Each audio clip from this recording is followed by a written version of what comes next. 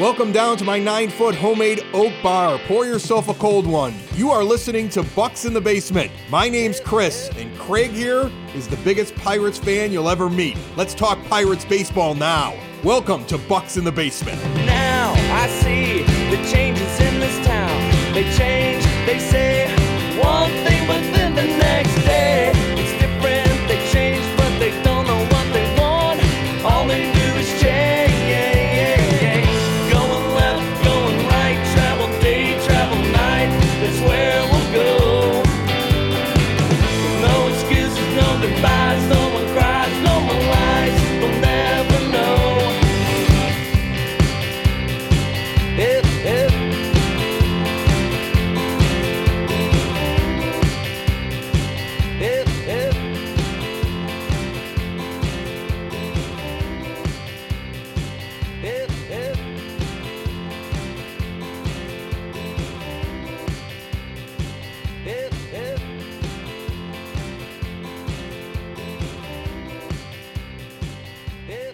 My friend, you got to help me through this show as we sit here at the 9-foot homemade oak bar in my basement because I had to record a brewery segment today for one of the other podcasts on the network, and I'm kind of going already. You're kind of going? You're like going, or going. like, you know? Oh, no, I'm going. The guy made 2 milkshake IPAs for the summer. Those are thick, and they're high in alcohol. And then he unveiled a bourbon barrel-aged stout that was in 1 barrel, I want to say Woodford Reserve, for 3 years, and then put in some sort of maple bourbon barrel for a 4th. It was aged for 4 years in bourbon barrels. Like, I feel like I'm going to fall off the stool right now. Like, I did midday drinking. I figured I was going to try one thing, right? They were celebrating, like, National Brewers Week on the show, and I was going to do one drink. And instead, he brings out 3 full 16-ounce drinks in front of me for the show and sits there and does the interview as we're pounding them on the YouTube I mean, video. You can't turn those down, and Yeah. I'm glad you didn't, you know? No, you can't. I mean, that's the problem. There's so many shows on the Broadcast Basement On Demand Radio Network, and they span across the country, and we're lucky to be able to do what we do, and I'm lucky that I can sit in my basement and do this. But, like, it's the middle of the week, and I'm just kind of trying to hide from the family that Dad's already snockered. And he's just trying to get through the day. The good news is that the Pirates, even for the fact they're 2 out of their last 10 that they've won, which is not a good thing, are still a winning record, still have a lot of positive thoughts. I think that Pirates fans that are upset about the fact that they're not like just going to go wire to wire this year, kind of lost perspective. This is a positive start to your season. And the only thing I'm really concerned about is, will you be able to handle adversity and bounce back, have a positive season, and end up, if they end up 500 or a game over or better, it is a great 2023 because you are just coming out of your rebuild and your window hasn't opened yet. That's all you can hope for, right? Oh, well, for some Pirates fans, I mean, they're hoping that we could take advantage of a weak division and actually take it, which I'm not saying that, you know, winning the division is a bad thing. That's where I'll come off. I mean, people will probably be like, oh. No, you want to win. You want to win. I don't care about draft selection anymore. I don't care about that. I don't care. If you can win, you can win. If you have a puncher's chance, go. But you know what? You don't make trades at the trade deadline that hurt your team. You don't give away anything right now. You know, I mean, like, you could give away Rich Hill. You could sit there and say, like, we're going to sell Rich Hill, but we're going to be buyers in another thing. And you could pick up a player that maybe is at the end of a contract that you think you can sign to an extension, or maybe has like the end of this year and one more year. And you're like, if we can get him into the organization and start winning, maybe we can sign him because they should have plenty of capital. I know Bob Nutting's cheap, but if he looks at Ben Cherington and says, this is how much you can expand the payroll, you can be a buyer and a seller and still be going out and trying to win more games than you lose. That's the fascinating thing of coming out of a couple of years of a rebuild. You can do a bunch of things. But the one thing you don't want to do is give away prospects and throw anything away to try to win a World Series this year, because I don't think that that's realistic, okay? What you have to do is make smart moves that continue to build your team. You don't need to sacrifice so anymore. You're not trying to lose 100 games and have a high draft pick. That's over. Yeah, and you look at a team like that we just played in the Baltimore Orioles where, last year, they sold off, and I think we had Rob Biertempfel on to talk about this. They sold off Trey Mancini. They sold off their, closer, and basically their owner had to go. I think it was their GM had to go and just basically say, hey, guys, and sell them on the idea that, you're having a great season. We're still continuing to push forward, but maybe we're just not there yet, because there is a big difference between winning a weak division, which, they didn't have a weak division, but the Pirates do, and actually being a team that is competitive enough to win a World Series, because that's the ultimate goal. I feel like as Pirates fans, we kind of lose track of that sometimes, just because even in those 3 years when we were good, there was always a team, and it was usually the St. Louis Cardinals, who were better than us. So our thing was, we need to win a division so we don't have to go into that wild card game. Well, that wild card game doesn't exist anymore. It's a 3-game series at this point in time. So I think that it's just like, okay, if we can just win the division, then we've maybe kind of beat away some demons from the past, that it's just going to all of a sudden, turn around and be great. Yes, you want to win, but you also have to realize, where you're at in this rebuild. You are a 100-loss team 2 years running, 3 years if it wasn't for the pandemic.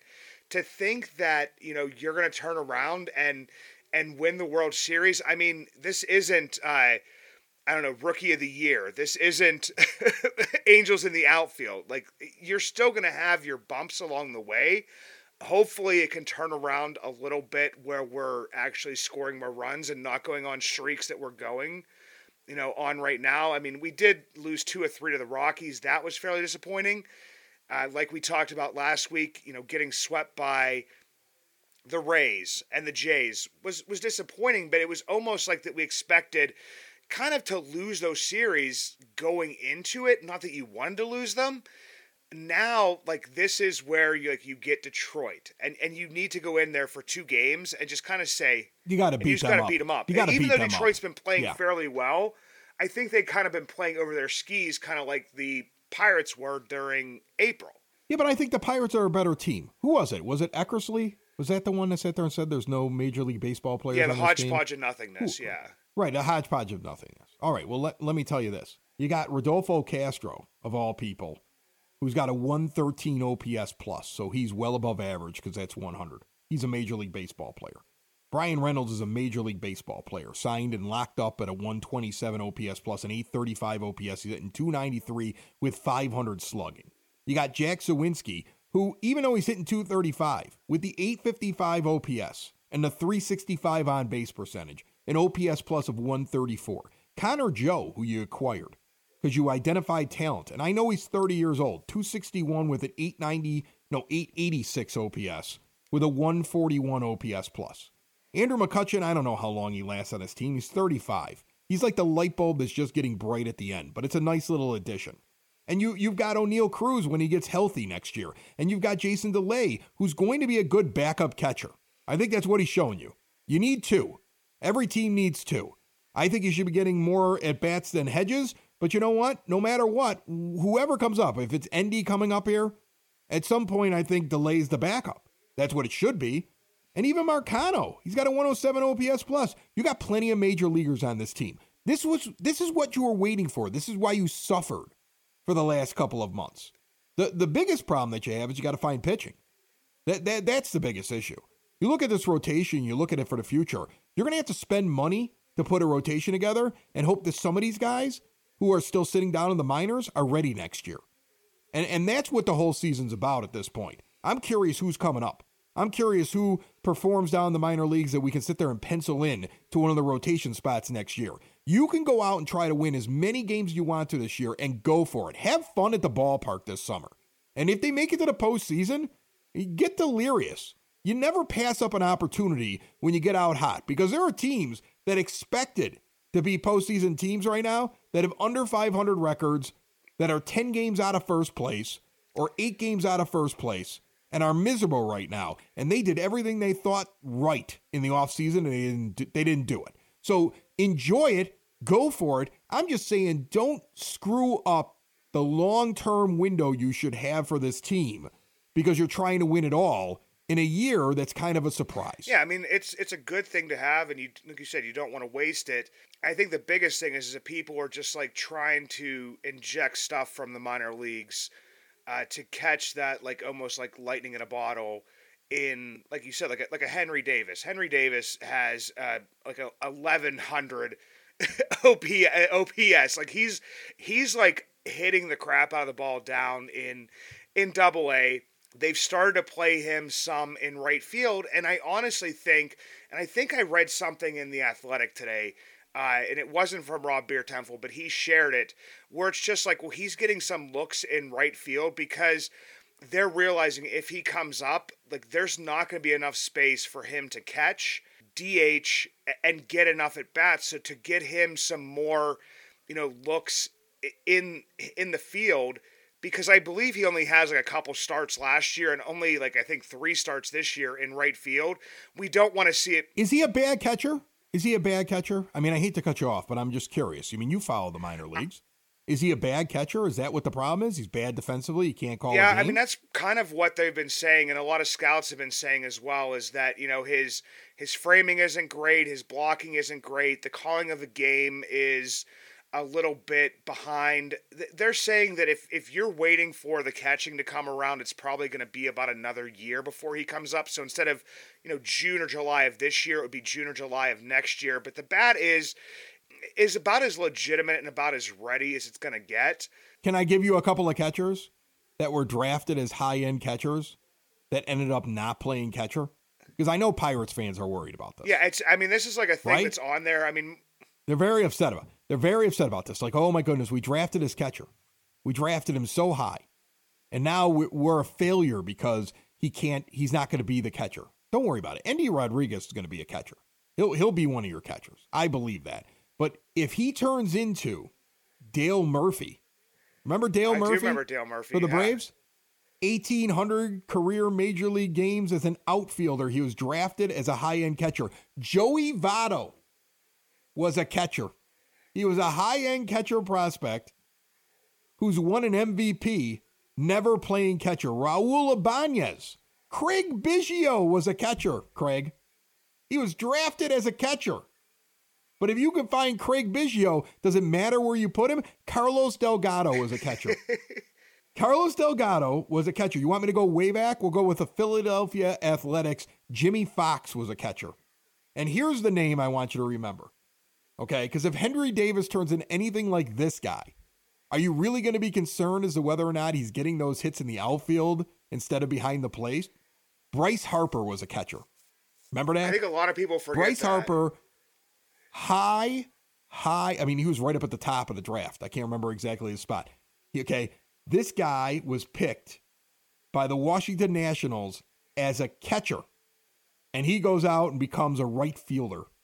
And he signed for a ridiculous amount of money when he went in the free agency. If you get Bryce Harper, do you care if he's behind the plate? You draft, like, here's the thing. I always try to tell people this. You try to draft as many shortstops, catchers, and center fielders as you can, because they can always be converted to another position. Center fielders can go into the corner. Shortstops can pretty much play any position except for catcher. And catchers can move out into the outfield or first base.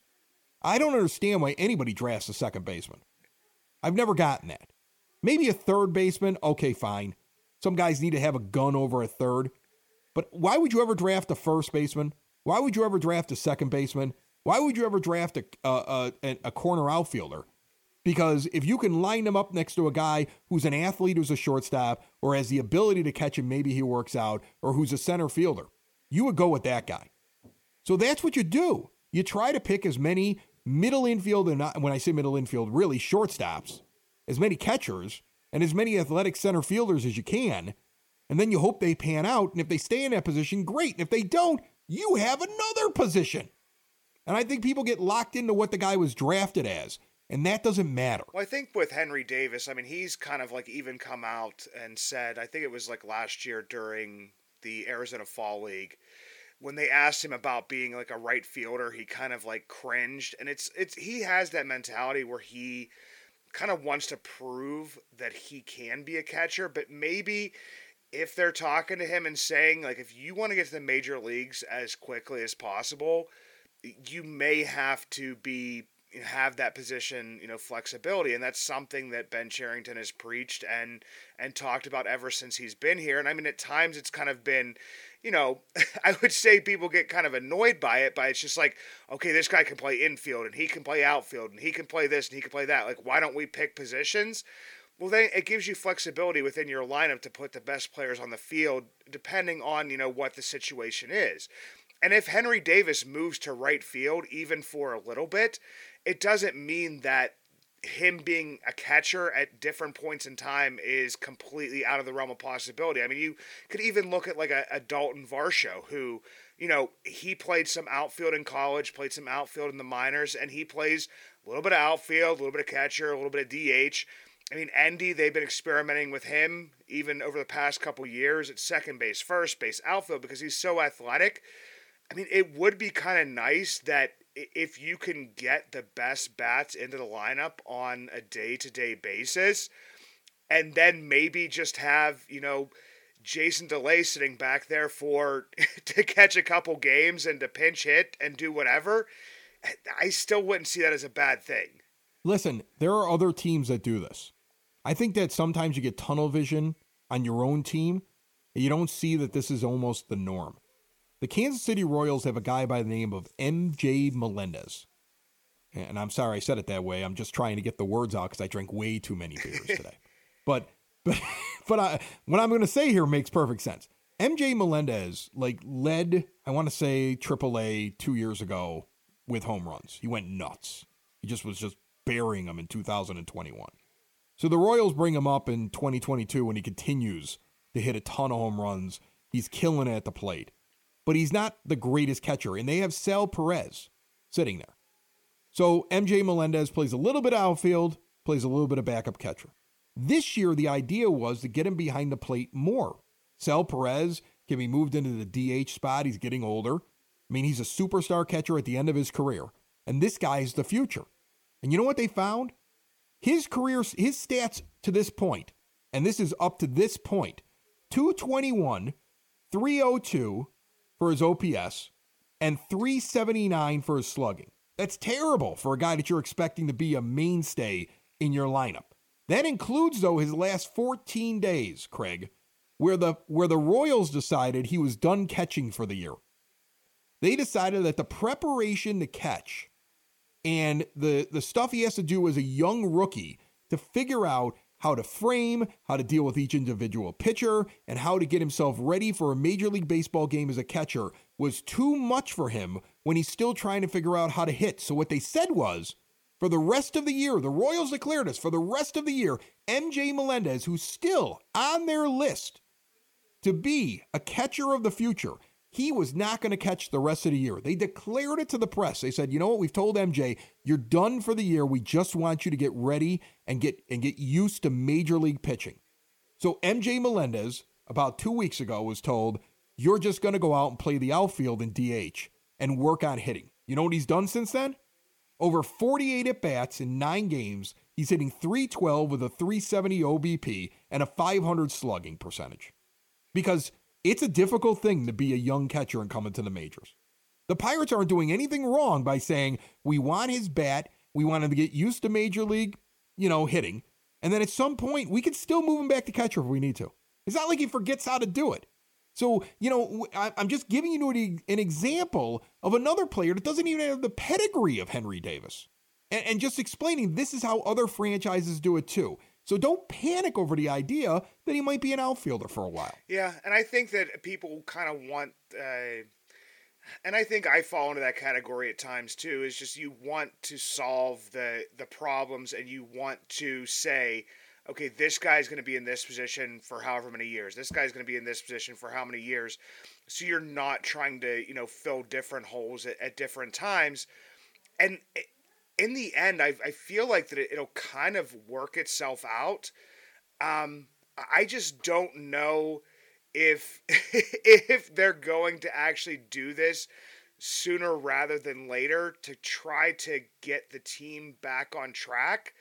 And I don't even know if one bat will get the team back on track. I mean, they were just kind of hitting unbelievably, and they got everybody hot at the beginning of the season. Brian Reynolds, Carlos Santana, Andrew McCutchen, and everybody's kind of going back to what their mean would be. I mean, it's not like Carlos Santana was even like a 250 hitter for all of last year. I mean, Andrew McCutchen did hit for some power, but was more below, in that 250, 225 range. So, I mean, yeah, it was nice to get off that hot start, and you want to see it continue.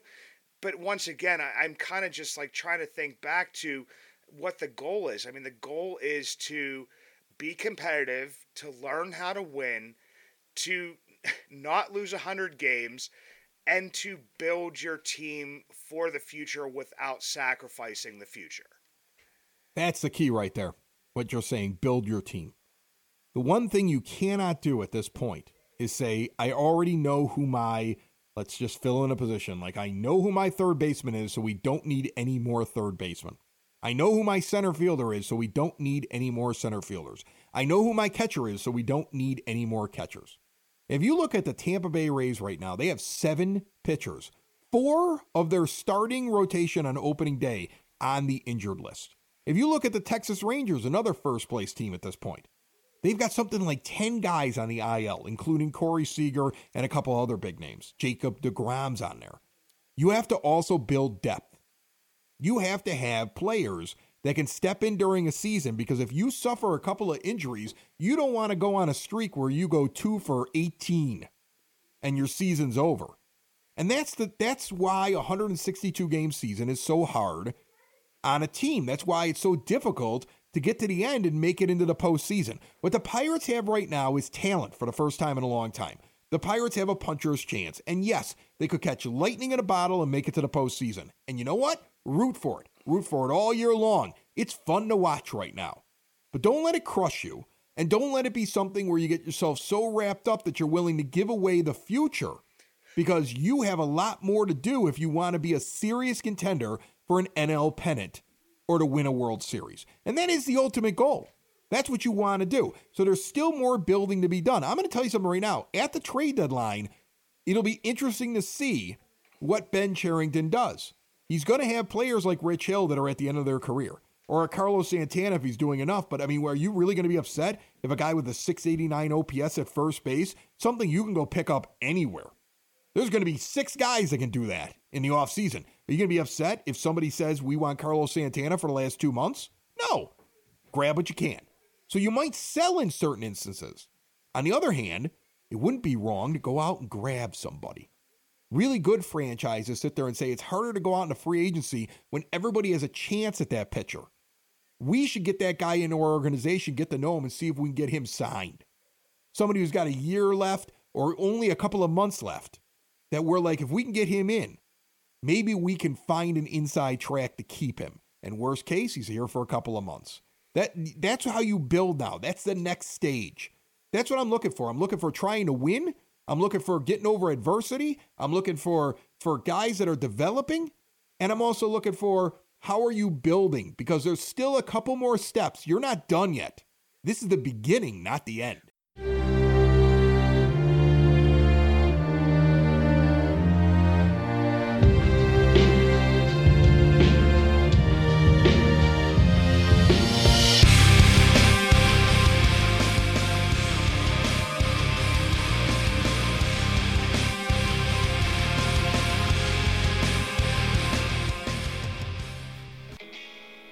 If you ever see me out and about in Pittsburgh, you will always recognize me, and not just because of the white beard, but also because of the Y that is always on top of my head, the hat I always wear. The Yins brand, proud partners with Bucks in the Basement. 3 dynasties, 1 brand, Yins. Finally, 1 brand to rep all black and gold. Follow at Shop Yins for new merch drops and giveaways. Order online at www.shopyins, the emphasis on the 2 Z's, high quality comfort, lightweight materials, a new modern look for the black and gold, made for Yins by a Yinzer. Well, my thing, Chris, is that I kind of think back to, I mean, we talk about fantasy baseball constantly. Your team's good, my team's bad. Your team's my terrible. team is terrible. So You're so bad at this. I would almost ask you, like, I've been thinking about this all day, and I don't know why, because I mean, you add Pirates at different times. You were talking about how I should add a Jack Sawinski. You added Johan Oviedo. I mean, there's other players. I got rid of him though. This Okay. week. I'm sorry, Pirates fans. Too many losses. I mean, he still is a guy that almost didn't even make the rotation. Like, he wouldn't have done it without an injury. He was off hot, but now he's got to prove something to me. So I kind of gave up on him. Zawinski, though, I mean, look at his age. I mean, he should at least be in your minor leagues in your fantasy team. So I would think, Chris, I've been thinking about this, is what players from the Pirates, and I know Brian Reynolds is an easy answer, or somebody like that, but if you were looking across, like, the Pirates, who is somebody that you would add to, complete your dynasty? Because, I mean, you basically, you're like the New England Patriots or the New York Yankees or the, whoever it would be of our fantasy baseball organization. I've won 4 out of the last 6 seasons. That's just so people know. Who are you looking at? I mean, you name all these names at the beginning of the show, but I would think, I might be taking some notes here. This may be for my own personal gain, but I'm just trying to think of, like, you say you have these pieces, like, if you had to choose between, like, a Rodolfo Castro or a Tucupita Marcano, who are you leaning towards? Marcano. I don't even have to think about it. Like, I look at Marcano and I sit there and say, okay, fine. He's only got 64 plate appearances and 54 at bats. But I look at a guy who's got a 752 OPS, who's been trending upward, who in the last 7 days, he's only, I mean, he hasn't had a ton of at bats. In 4 games, though, he's hitting 429, with a 1429 OPS. There's something there. I just think that's a guy who's going to develop into an everyday starter for you. Now, I might be nuts. Honest to goodness, I might be absolutely insane. I just think there's a reason why Ben Cherington liked him. Wasn't he in love with him for a while? He tried to get him twice. And here's the thing and the Padres, right, who are a good organization, they, and people see them as a good organization, I should say, had him on the opening day roster a couple years ago and basically fast-tracked him. And he maybe just needed a couple years to cook to get to where his potential lied. Here's the thing. Development isn't linear, and he's only 23. That's the thing. When guys get an opportunity really early and they don't do well, we forget that they could be in college right now. Like, I got out of college at 22. Think about that. I turned 18 in May of my senior year, 2 weeks before I graduated high school, went to the prom as an 18-year-old, and then went off to college for 4 years, actually 4.5. I needed an extra 6 months because I was in the middle of doing radio and wasn't going to class and did a lot of drinking. And I'm going to need another 6 months to finish this off. So 4.5 years. And I walked out the door just a little bit younger than Marcano. And so I think we forget that sometimes. If he's 27, fine, you wrote the book on him. At 23 years old, you didn't write any book on him. About to turn 24 here in a couple of months. There's no book written on him. That's the thing. Like, you talk about guys that develop late. Like, oh, look at this guy, he's 27. There are 2 development arcs in baseball. And if you do any reading on it, it's kind of amazing. Some guys, they develop very quickly, and they have their big bump when they're 22, 23, 24. But the majority of baseball players, 27 to 28 is their peak. And it's hard on organizations because if you've had a guy in there for a couple of years, they're like, well, maybe this is all he is. But some guys don't figure it out. Some guys just have to get to a maturity level. Some guys, it's a mental game. It's not the same as line up. There's 11 guys on each side, and your assignment is to go run out 10 yards and button hook. It's not the same thing. You're up there playing chess every pitch. If you're having a bad week, nobody comes and tells you anything except for, what you got to do is you got to get your head down, you got to get your elbow up, and you got to watch that hitch in your swing, and maybe stick your butt out a little bit. None of that helps you. It's a mental chess game at the plate. And if you get in your head with a bunch of people standing around you, you get in the yips, and all of a sudden you're not making throws the way you used to. It's a very mental game. And I know that I was a different person at 26 than I was at 23. I definitely was a different person at 27. I was having my first kid. And there's some people that wait until they're 30 till they're mature enough to do that. So here's the thing. Don't give up on a guy who's 23, who your GM, who's been very good. I mean, I hate doing this because generally I have a distrust of front offices and I don't believe owners. And I'm basically like, all these people don't know what they're doing and I would be a better GM. Trust me, I have the same reaction that most of you do. But there's been some really good scouting on this team. You can see it in the players they identified in the offseason and that they brought in to get off to that hot start. They knew what they were doing. I have a belief in this kid. I think Marcano could be something. Yeah, and I just look at the ages of the players. Like, I know that when people are looking for, and they're looking at ages of players, they always throw out like a Juan Soto. You talk about not maybe generational talents, or at least within that class or whatever it would be. You could throw out just a few names of these guys that start hitting at extremely young ages, and that's why they're just well.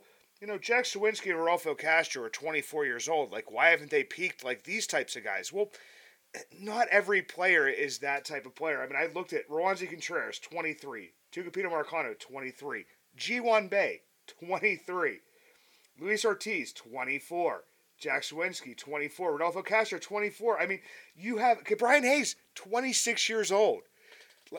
Right. And you know what? Here's the thing. He's not hitting really well right now, but he's still above replacement level because of the defense. And that's what growing pains are. And that goes back to something I said a few minutes ago. You're not done building yet. If this team never goes out and finds a star to put in the middle of their lineup, right? They're going to have to go out and pay somebody that comes in that's an all-star. That's a Hall of Fame type caliber player and likely a pitcher as well. They're going to have to spend money at some point, I believe.